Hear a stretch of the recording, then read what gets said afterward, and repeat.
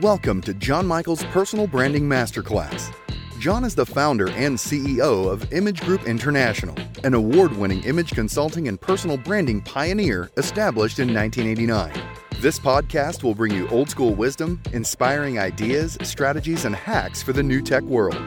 Here you will learn everything about personal branding, the system, the techniques, and the right mindset to have a successful personal brand, image, and reputation.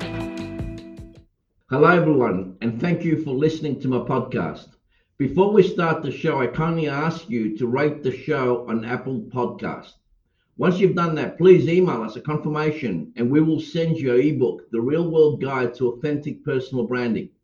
Now let's get started. In today's episode, we will talk about the meaning of real wealth. Have you ever reflected on that? Well, let me share with you my own thoughts about this. What that has meant for me and of course in my own experiences. And what I'd like you to think about is, obviously, from day one, we get virtually conditioned to believe it's all about money, money, money.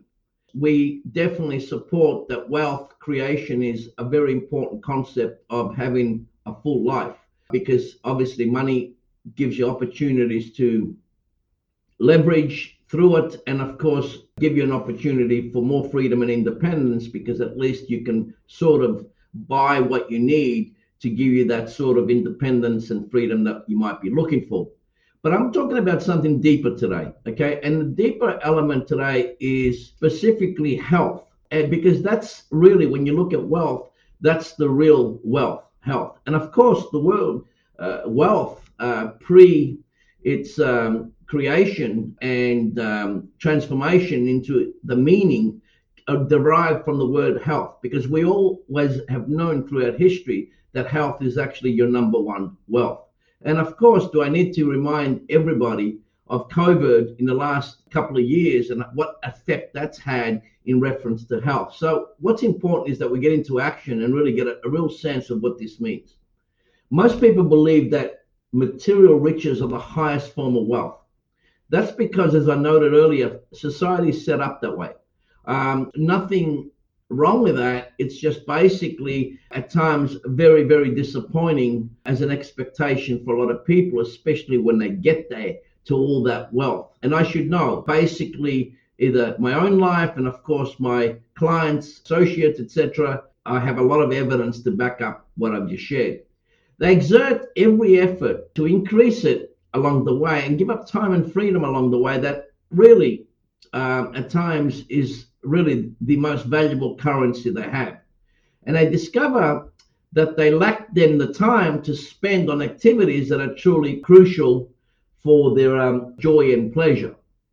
And this is important because the greatest currency you have, as I noted a second ago, was your health, of course associated with time. Whatever you miss out and specifically lose in time, you cannot get back. But in reference to money and any other form of wealth other than health, of course you can get it back, and you can get it back fairly quickly, especially if you know what you're doing. At the same time, health is also curable, or from a healing aspect, you can also get that back as well. But the danger of that, of course, is you're trying to fix things after they've happened as opposed to be preventable from the start. So what we're saying is, again, time is your most valuable currency. My wealthy and powerful clients hire us to do their hard lifting, so they have more freedom, i.e. and time, to do what they love. So in other words, they are trading, replacing money with time. Because as we've already indicated, once gone, it's gone forever. The fact is that the wealthier you become, the more you become of who you already are. For instance, if you're already miserly, having more money will just make you more miserly.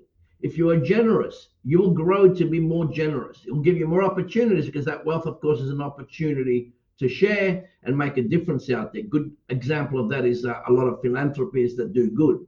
If you already spend a lot, you will continue to do so. You will become a bigger addict in whatever you're already addicted to. Get the picture? I think you do. And I think all of us might have gone through this at some stage in life. Okay, but the bigger picture here is specifically leading a more integrated lifestyle, that incorporates, of course, your career, your business, and yourself, but has integration as opposed to stress from the perspective of angst and constant, getting up every morning just so you can earn a dollar as opposed to loving your life. Many people believe that their issues will always be solved and their happiness, joy will come from having a lot of money. I tell you something, in my experience, that's not true. And of course, history shows that a lot of very wealthy and powerful people are very, very miserable. Being wealthy and famous isn't everything that it's built up to be. Again, I want to make it clear. I want to put the caveat here. We support wealth creation at the highest form. Having said that, it all has to be integrated. As I noted a second ago, being wealthy and famous isn't everything that it's built up to be, as evidenced by the numerous superstars who have endless issues with drugs, failed relationships, abuse, and early deaths. I should know many have been our clients, ASX executives damaging their reputations, AFL footballers going amiss, businesses going bankrupt. So the key here is this. Yes, there is judgment here. Guess what? We all judge. Anyone that claims that don't judge is a hypocrite. We all judge. At times we do it overtly, and of course, most times we do it covertly. So, from the perspective of me giving you feedback here, it comes from a care factor that says, whatever is going on, learn from your challenges, and then if you have to, including reputation-wise, is reinvent. Because bottom line, every saint has a past and every sinner has a future. That means, to make that really clear, whatever's happened has happened.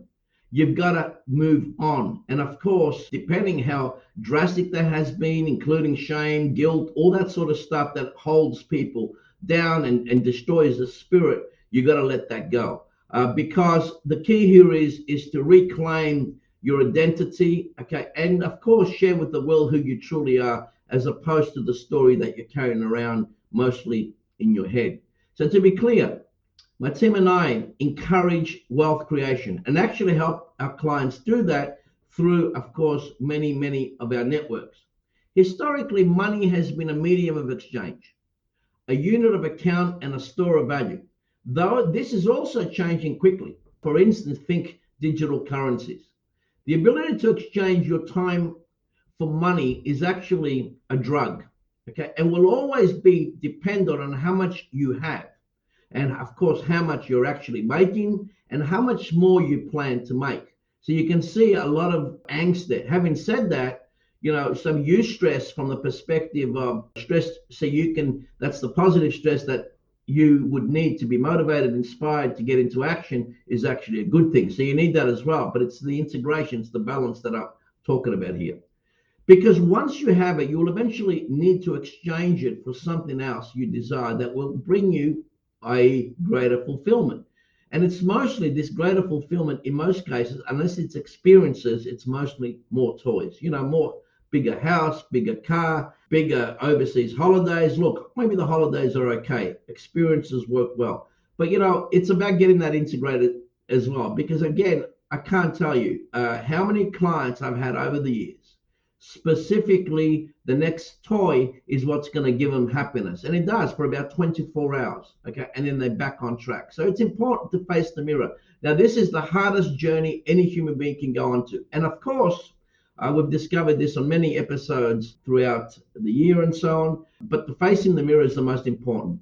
And remember, like American author Napoleon Hill said, remember that your real wealth can be measured not by what you have, but what you are.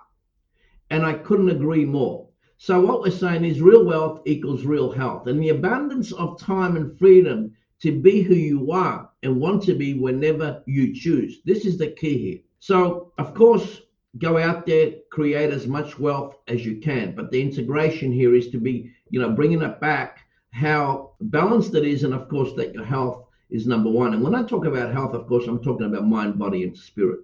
So the real independence that you will have then will open up opportunities to influence, first of all, your own life, but also someone else's life, and create also the possibility to do something that's important to you that you might not even be thinking of right now, and your family, to make a difference to your favorite cause and your community. This is the opportunity, to live a life of commitment from the point of view of intention, and of course, making that particular difference to your cause from the perspective of what you love doing. So it could be anything, whatever it is for you. But of course, that's where being integrated first is essential. And then once you've got that, then you can go and create as much as you want, including a lot of wealth. So look, in the end, if you have plenty of money, but don't enjoy some of the above examples of non-monetary wealth, then your money is pretty meaningless to you. Okay, it's just another form of energy that really doesn't do anything other than just produce more of that energy that's not, being utilized. So have you ever met a rich miser? Yes, I have. A true deplorable. And what I mean by that is, specifically, it's funny how misery attracts misery, because, and the difference with that, of course, is abundance attracting abundance. And when people use this language, they're always thinking, oh, how I can quickly make a lot more money. Now, of course, if you've come from real working class, really poor, really tough background, etc., you think that that's going to be the savior. That's only one component of the total puzzle here. So let me share a story with you. And this story is specifically somebody I know, somebody I've worked with, great guy, but this is the actual story. This particular man was brought up poor. Okay, he didn't have a lot of comforts in life. Of course, the family worked really hard to try to sort of keep everything together. So as he obviously matured, he worked like a dog, specifically so he can get all these sort of safety valves into his life, meaning making a lot of money.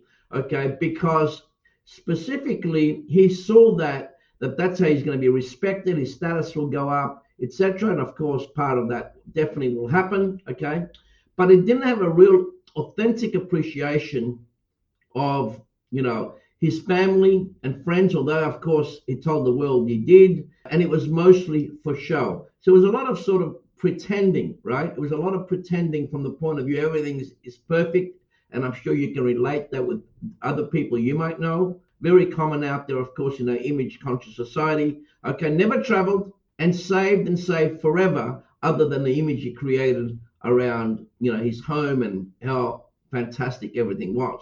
So he amassed a fortune. From the perspective, his fortune was worth at least $200 million. And guess what? He has a heart attack. He has a quadruple bypass. Also in the process suffers heart paralysis. And then guess what happens? The story gets better. His wife has an affair. And over time now, his children are now estranged. Now, I'm not saying this is a typical story. This story is only designed as a metaphor for you, because I'm sure you know or have experienced people that are similar. And it's not like they are bad people or doing something wrong or whatever. It's not about that. What I'm saying is they're not integrated. They've really lost course of what this is all about. So instead of looking at what truly matters, they've gone into the superficiality of what they actually think truly matters. So what I say to all of that, what a life. Fuck that. Get clear on what truly matters to you and then plan how you're going to achieve it. Wouldn't that have been a great lesson to learn at school? Never to be a slave to money, and for that matter, anything. That's it for today, folks. A little bit, I suppose, passionate from the perspective of my own lived experiences. And if you think, and you like this particular story, and you think also that I can help in your personal branding journey, don't hesitate to send me an email. You can find the email address on the description of this episode. And don't forget to connect with me on social media. My Twitter is John_Michael. My LinkedIn is John Michael. And you can find me as Image Group International on Facebook. I thank you all, and I look forward to chatting again next week. Have a great week, and of course, cheers. John Michael's Personal Branding Masterclass podcast is sponsored by Image Group International, a global team of practical, digitally savvy personal brand and image strategists based in Australia, committed to maximizing your impact, influence, and authority in the business world. To learn more and apply for your personal coaching, seminars, and group workshops, please visit imagegroup.com.au or call 1-800-631-311.